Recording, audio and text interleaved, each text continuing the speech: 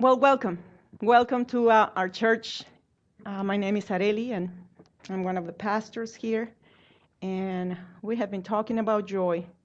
And I want to start with a video today. So I'm just going to let the kids finish going where they go. And we're going to get the lights, and we're going to watch this video.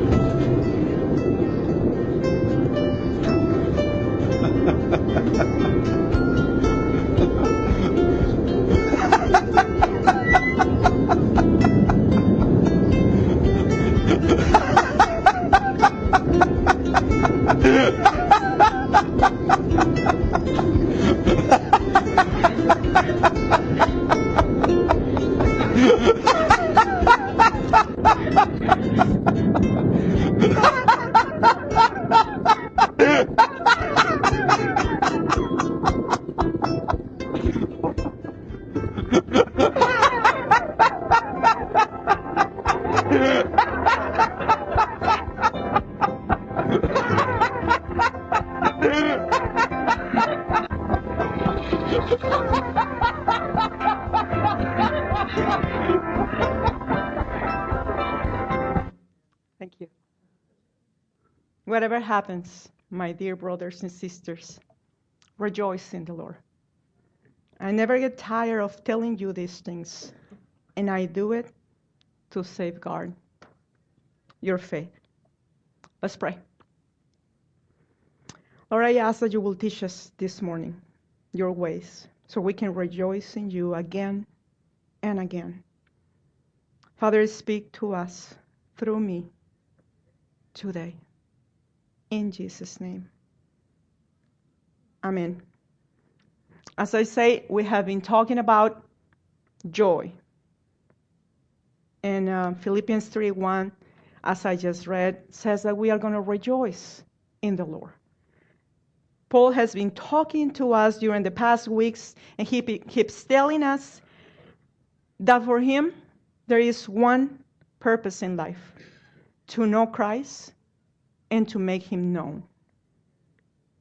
That is his purpose in life. He said that he will preach Christ crucified for our sins, and he said that God started something good in you, and he will be faithful to continue to do his work until the end of times.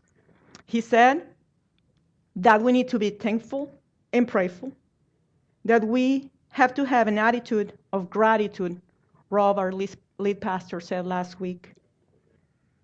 And he also said that he will do this because we are citizens of heaven, when there is no election process, thank God. And that he will stand for one purpose, and one purpose only. And that purpose is stand for the faith which is the good news. Good news.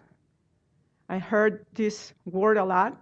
If we come to church, we hear good news. And what is good news? Back in the book of Acts, why don't you go with me to the book of Acts? And if you hear me saying this before, you're going to hear me saying it again because I am the one with the microphone today. So here I come in the book of Acts, chapter 1.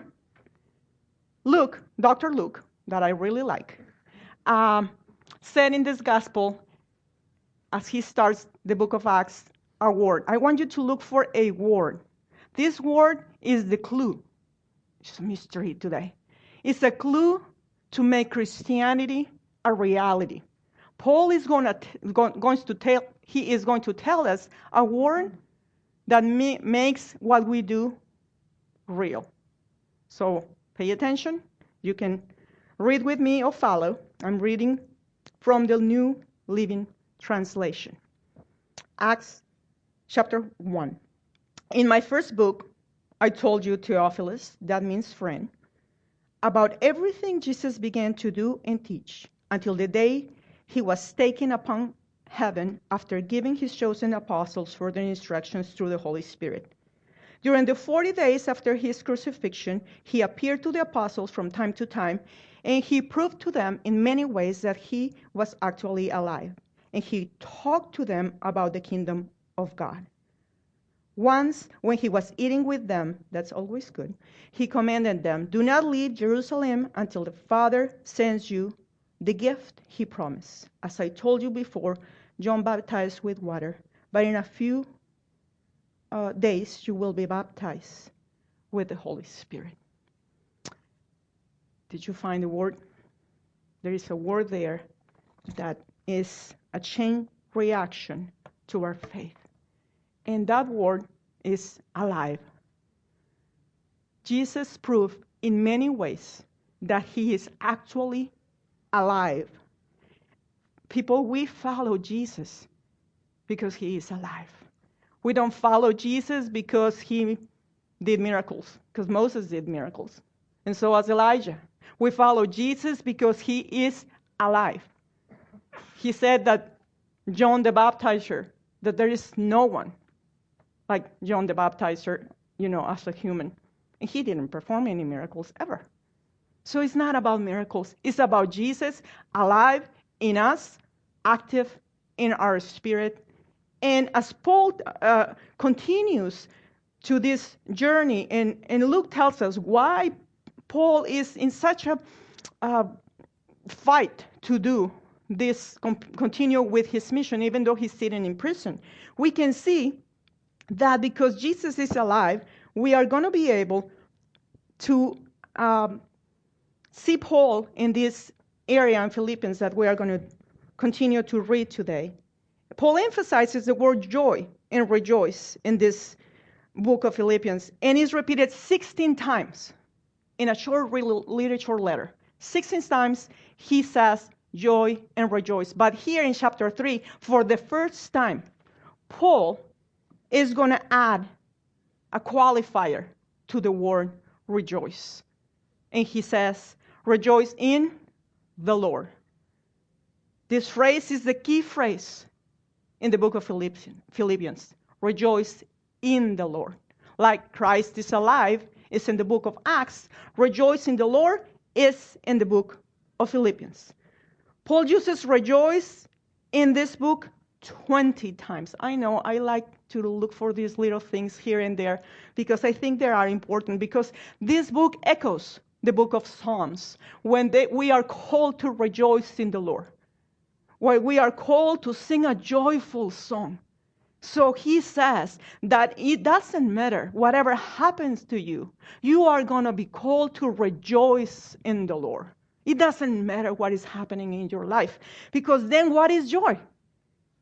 If we are called to rejoice, we need to find out what is joy. Joy is a fruit of the Spirit. Love, joy, peace, patience, kindness, so on. Joy is a fruit, the Spirit of God. God gave us joy as a fruit, not as a gift. If I give you a gift, the gift is just yours to keep. But if I have a fruit and I give you a banana, the best fruit ever, with peanut butter, done forever. You don't need any other snack. Anyway, that was just a commercial. If I give you a banana and you eat it, you are going to need another banana. Just like the joy of the Lord. He gives this fruit to you so you are able to enjoy it and get more when you need it. You have two options. You can go hungry,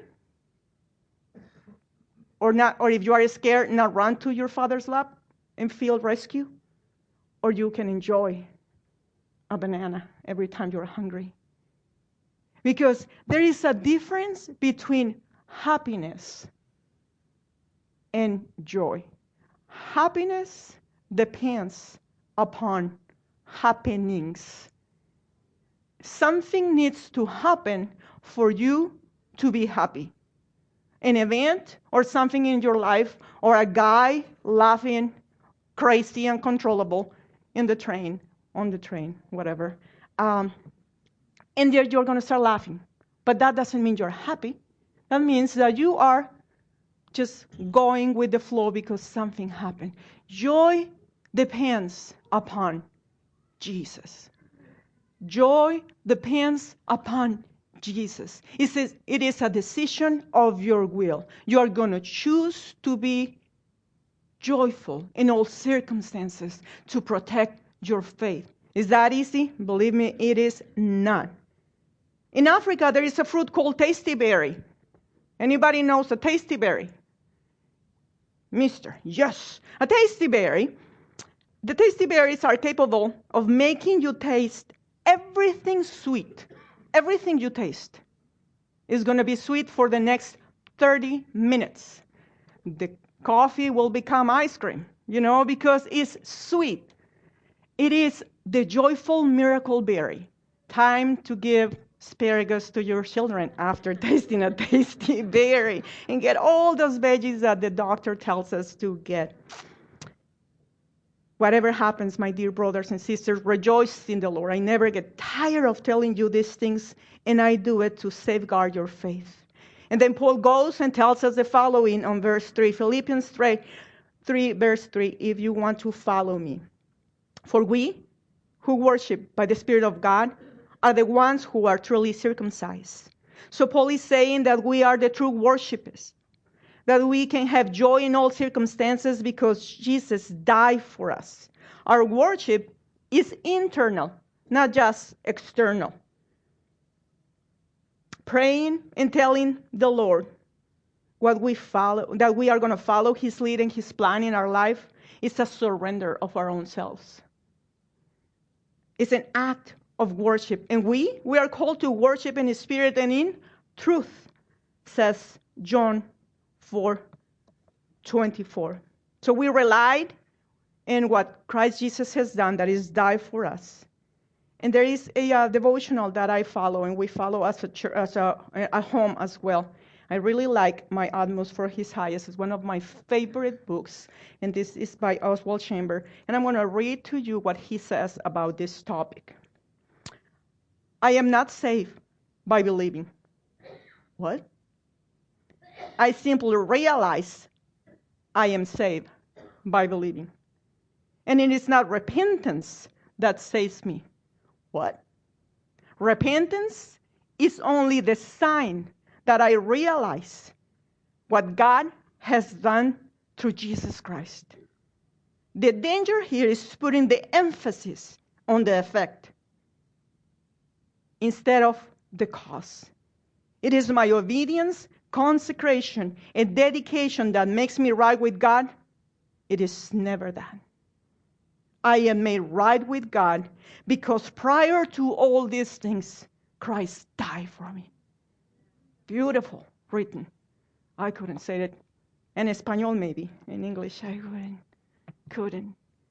Prior to whatever obedience you follow, prior to whatever place you serve, prior to any mission trip you go, Christ died for you. And that is why we do what we do and believe what we believe, because Dr. Luke said that He is alive. And that is a beauty for us to be joyful. Verse 4. We put no confidence in human efforts. Though I could have confidence in my own effort, if anyone could. Indeed, if others have reason for confidence in their own effort, I have even more, Paul says.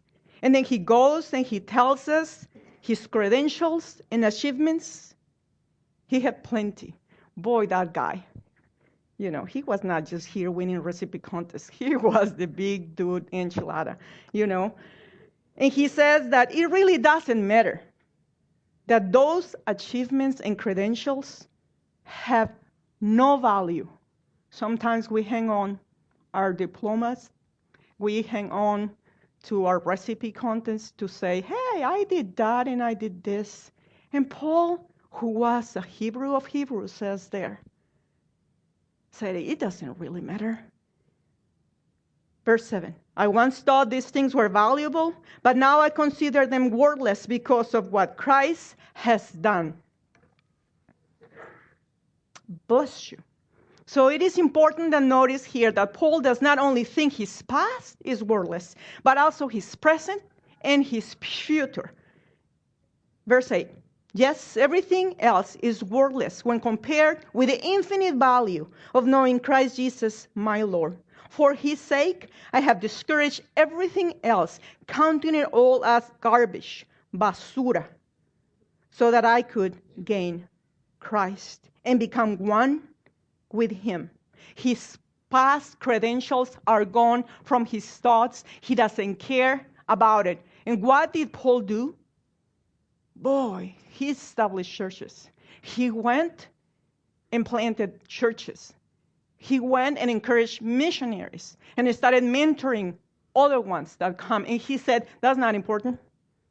He preached and he wrote the scripture that we read right now. Lots of it. All of it, almost, in the New Testament is written by him. And he said, all these things are not important. All these works of service are wonderful. And they are important, but they're not more important than knowing Christ, Jesus, his Lord. Nothing that you and I did, do, or will do can earn us or maintain our salvation. The salvation that comes from God is not based on human logic. It only comes in one form: Jesus Christ's death and resurrection. There is no other way. Sinful men and women can be changed into new creation, not because of their repentance of their belief. They can be changed because prior to all that, Christ Jesus died. 2 Corinthians 5, 17, 19. 2 Corinthians 5, 17, 19. One of the greatest verses in the New Testament. This means, I'm reading from the New Living Translation, that anyone who belongs to Christ, who belongs to who? To Christ. Anyone who belongs to Christ, let me read it again. This means that anyone who belongs to Christ has become a new person. The old life is gone. A new life has begun. You are new, made totally new for what Christ has done for you, not for what you do. Because if it was for that, I wouldn't be a new creation. Believe me, I love Revelation 3:20. Revelation 3:20, Jesus is right there. He said, look, I am at the door, and I'm knocking.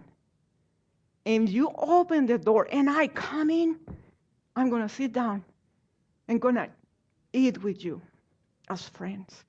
He is always nurturing with food. I'm going to challenge you to do this. I'm going to challenge you to look of the events in the New Testament where Jesus is. You're going to find him doing three things: coming into a meal, eating a meal, or leaving a meal. My kind of guy, he's always eating with friends because food is the nourishment of our souls and our bellies. And he knows that. And he's going to give us the bread of life that will sustain our faith from now until we see him again. Hallelujah. So,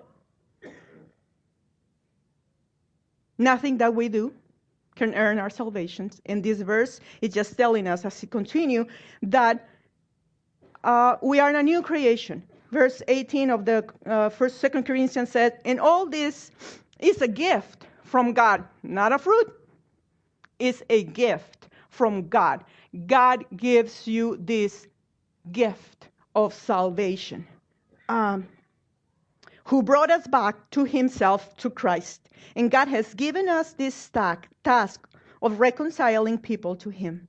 For God was in Christ reconciling the world to himself, no longer counting people's sins against them.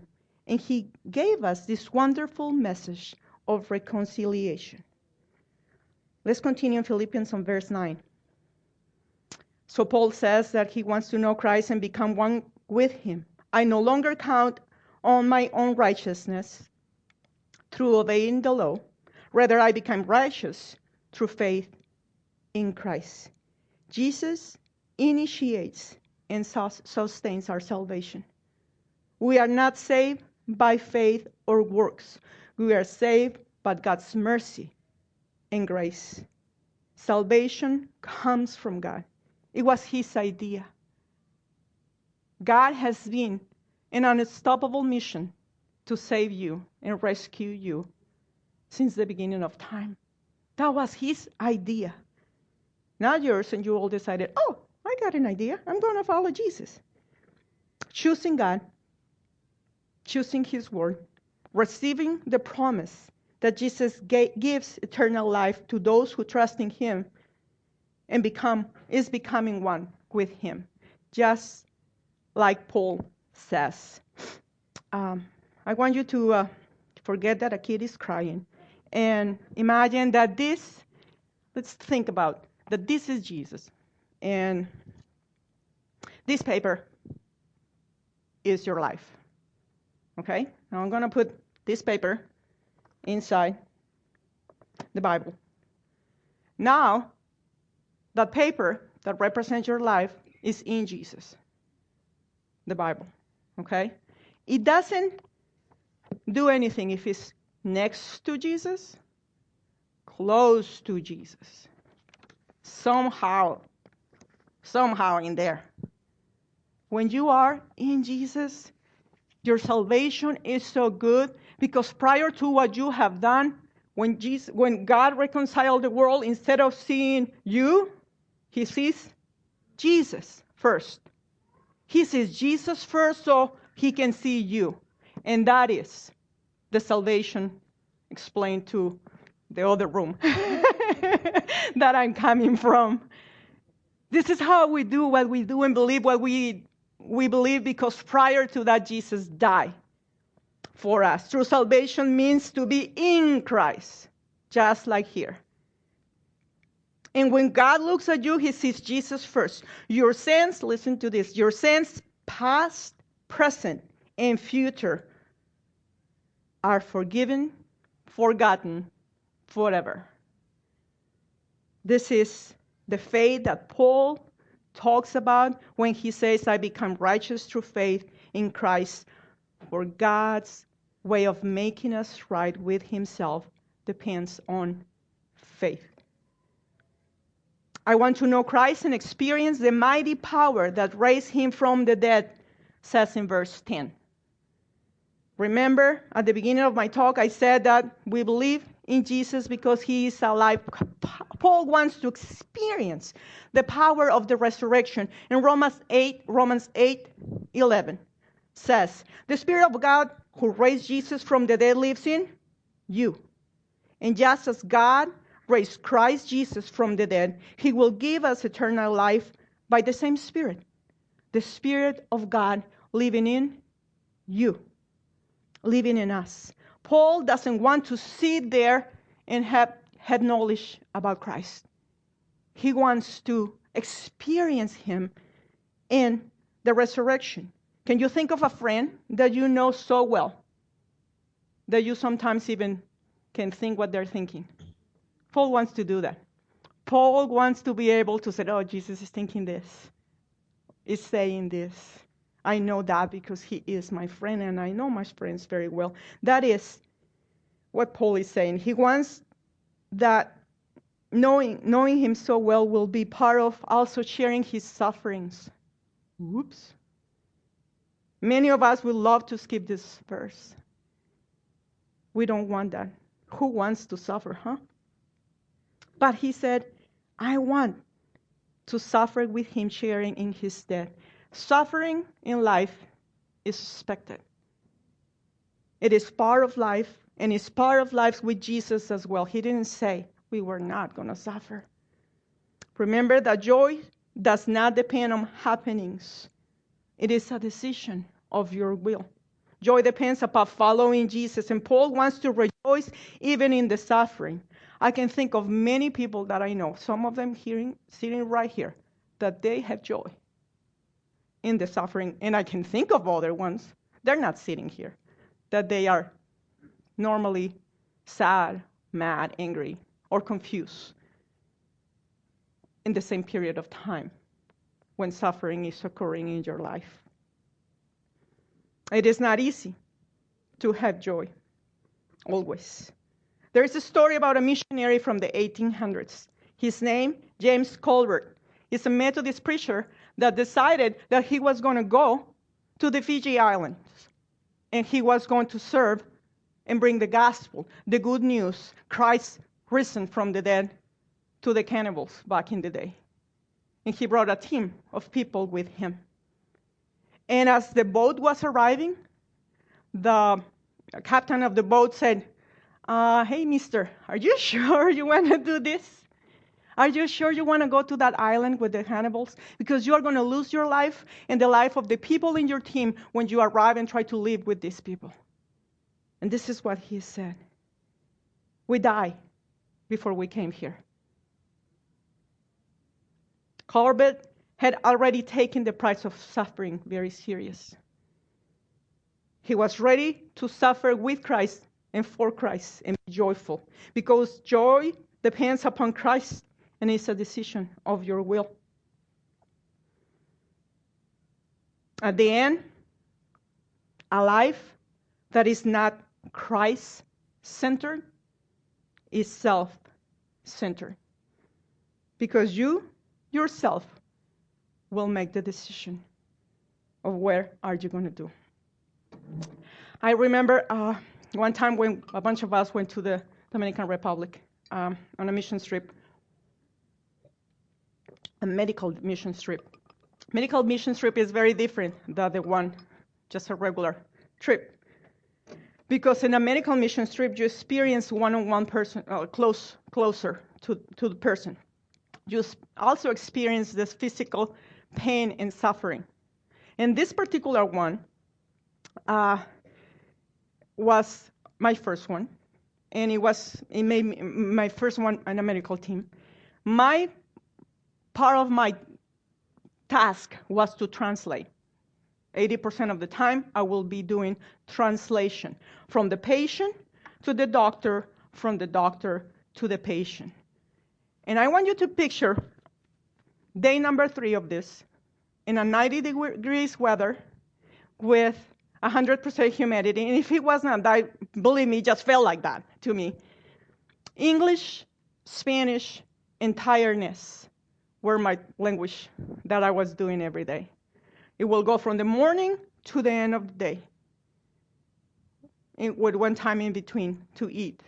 In a room that is a bedroom with no circulation. And here we were, there were packed people waiting for us. So, I'm going to try to say this story. There was something in this trip that changed my life forever. A lady came with her 8-year-old daughter, and we greet them. Hey, how you doing? And the doctor started asking just questions about, their just normal questions, routine questions is what I'm trying to say. And then the doctor said, what's wrong with you? I think it was Dasha. I don't know if it was Dasha or it was Debbie, but anyway. The mom said something that I will remember for the rest of my life. Remember, I'm there to translate. She said, I want the doctor to give my daughter some medicine because she's ugly. I froze. The doctor looked at me and said, what's wrong with the kid? Because my face is probably like this one. I was like in shock that she said that. I ran out of the room. I couldn't take it anymore. I went out of the room and I screamed and I cried and I have a tiredness attack and a sadness and suffering attack. And I cried back in the room and I was like, oh my goodness, I know this is day 3 and the coffee was nothing. There was no coffee. They don't drink coffee. We need to pray for them. And I'm so tired and so in shock that someone would say that. And then a wise 17-year-old kid, an elder, a 17-year-old kid from the church came and went like this. and he said, "Don't cry, Adelie. They don't know their suffering. They don't know any other life. So put yourself together, go back in, and continue doing what you were doing. It is the way of helping God today." Okay, I guess a 17-year-old kid should come and tell me what I need to do. So I went back into the room. The doctor, wiser than myself, gave the daughter some vitamins in the shape of animal and asked the mom to be kind to her daughter. I hold that kid's face and I say, "Jesus loves you. You are beautiful in his eyes. And don't let anyone tell you anything different." That day, I changed a lot. In the sufferings, we rejoice. God doesn't waste anything in my life. He uses it for his glory and for my good. I cannot even read. Hold on. I learned to see the world different that day. I learned to rejoice in my suffering. It was my soul and my heart that suffered that day, not my physical body. Well, I didn't have any coffee, just a little. My physical body was reading a little. I learned to rejoice for being able to be there and do ministry with the team. And I didn't do it so God will love me, because guess what? He already does. He does. Whether I was there or not, he does love me. And I didn't do that so God will be pleased with me, because he already is pleased with me when he sees Christ before myself. He is. That's the clue. Cling, cling, cling, cling, cling. He sees Christ first and then myself. So he is pleased with me, not for what I do. Because in the suffering that we experience, we are experiencing Christ. It is to be like Christ, to be with Christ, to be for Christ, that we do what we do. So when we follow Jesus, we are not expecting to suffer, but he never promised that. Actually, the opposite. Mark 8:34 and 35 says this. Then, Mark 8:34, 35. Calling the crowd to join his disciples, he said, "If any one of you wants to be my follower, you must give up your own way, take up your cross, and follow me. If you try to hang on to your life, you will lose it. But if you give up your life for my sake and for the sake of the good news that we saw what it was, that he is alive, you will save it." Wait a minute.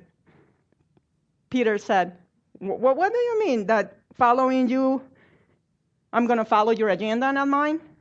I'm going to pick up my cross?" Peter had a problem with this. Jesus knew that he was going to die and be the perfect sacrifice for us because he was obedient to the Father. But Peter knew this road the Romans did was a shameful way to die. He knew that this was not what he wanted to do, follow Jesus to his death. He wanted to follow him to the throne on earth. So, what kind of success story is this for the disciples, for us right now? Paul says, and he's going to finish with this part of the letter by saying that one way or another, he will experience the resurrection from the dead through the sufferings on earth or later, because his hope is for tomorrow, the day he will see the King of Kings and Lord of Lords, and he will sit at his feet and contemplate his face and be in awe. Jesus is our pattern for this life and for the life to come. We do what we do, and we believe what we believe because Jesus died in our place and rose again. And we will see his glory forever and ever. Amen. So I rejoice in my salvation because when God sees me, then he sees Jesus. So as I close, I want you to remember that joy depends upon following Jesus and knowing him personally. We do not follow him to have a happy life. He promised that we will have abundant life. Anyway, we follow him because we are going to have eternal life, and that is joy by itself. So as I ask the worship team to come, I want you to take a few moments and reflect on what I just said to you in this passage and ask yourself this question. Am I rejoicing in the Lord? Am I placing my joy in happenings and not in Jesus? And then I'm going to come back and close the service.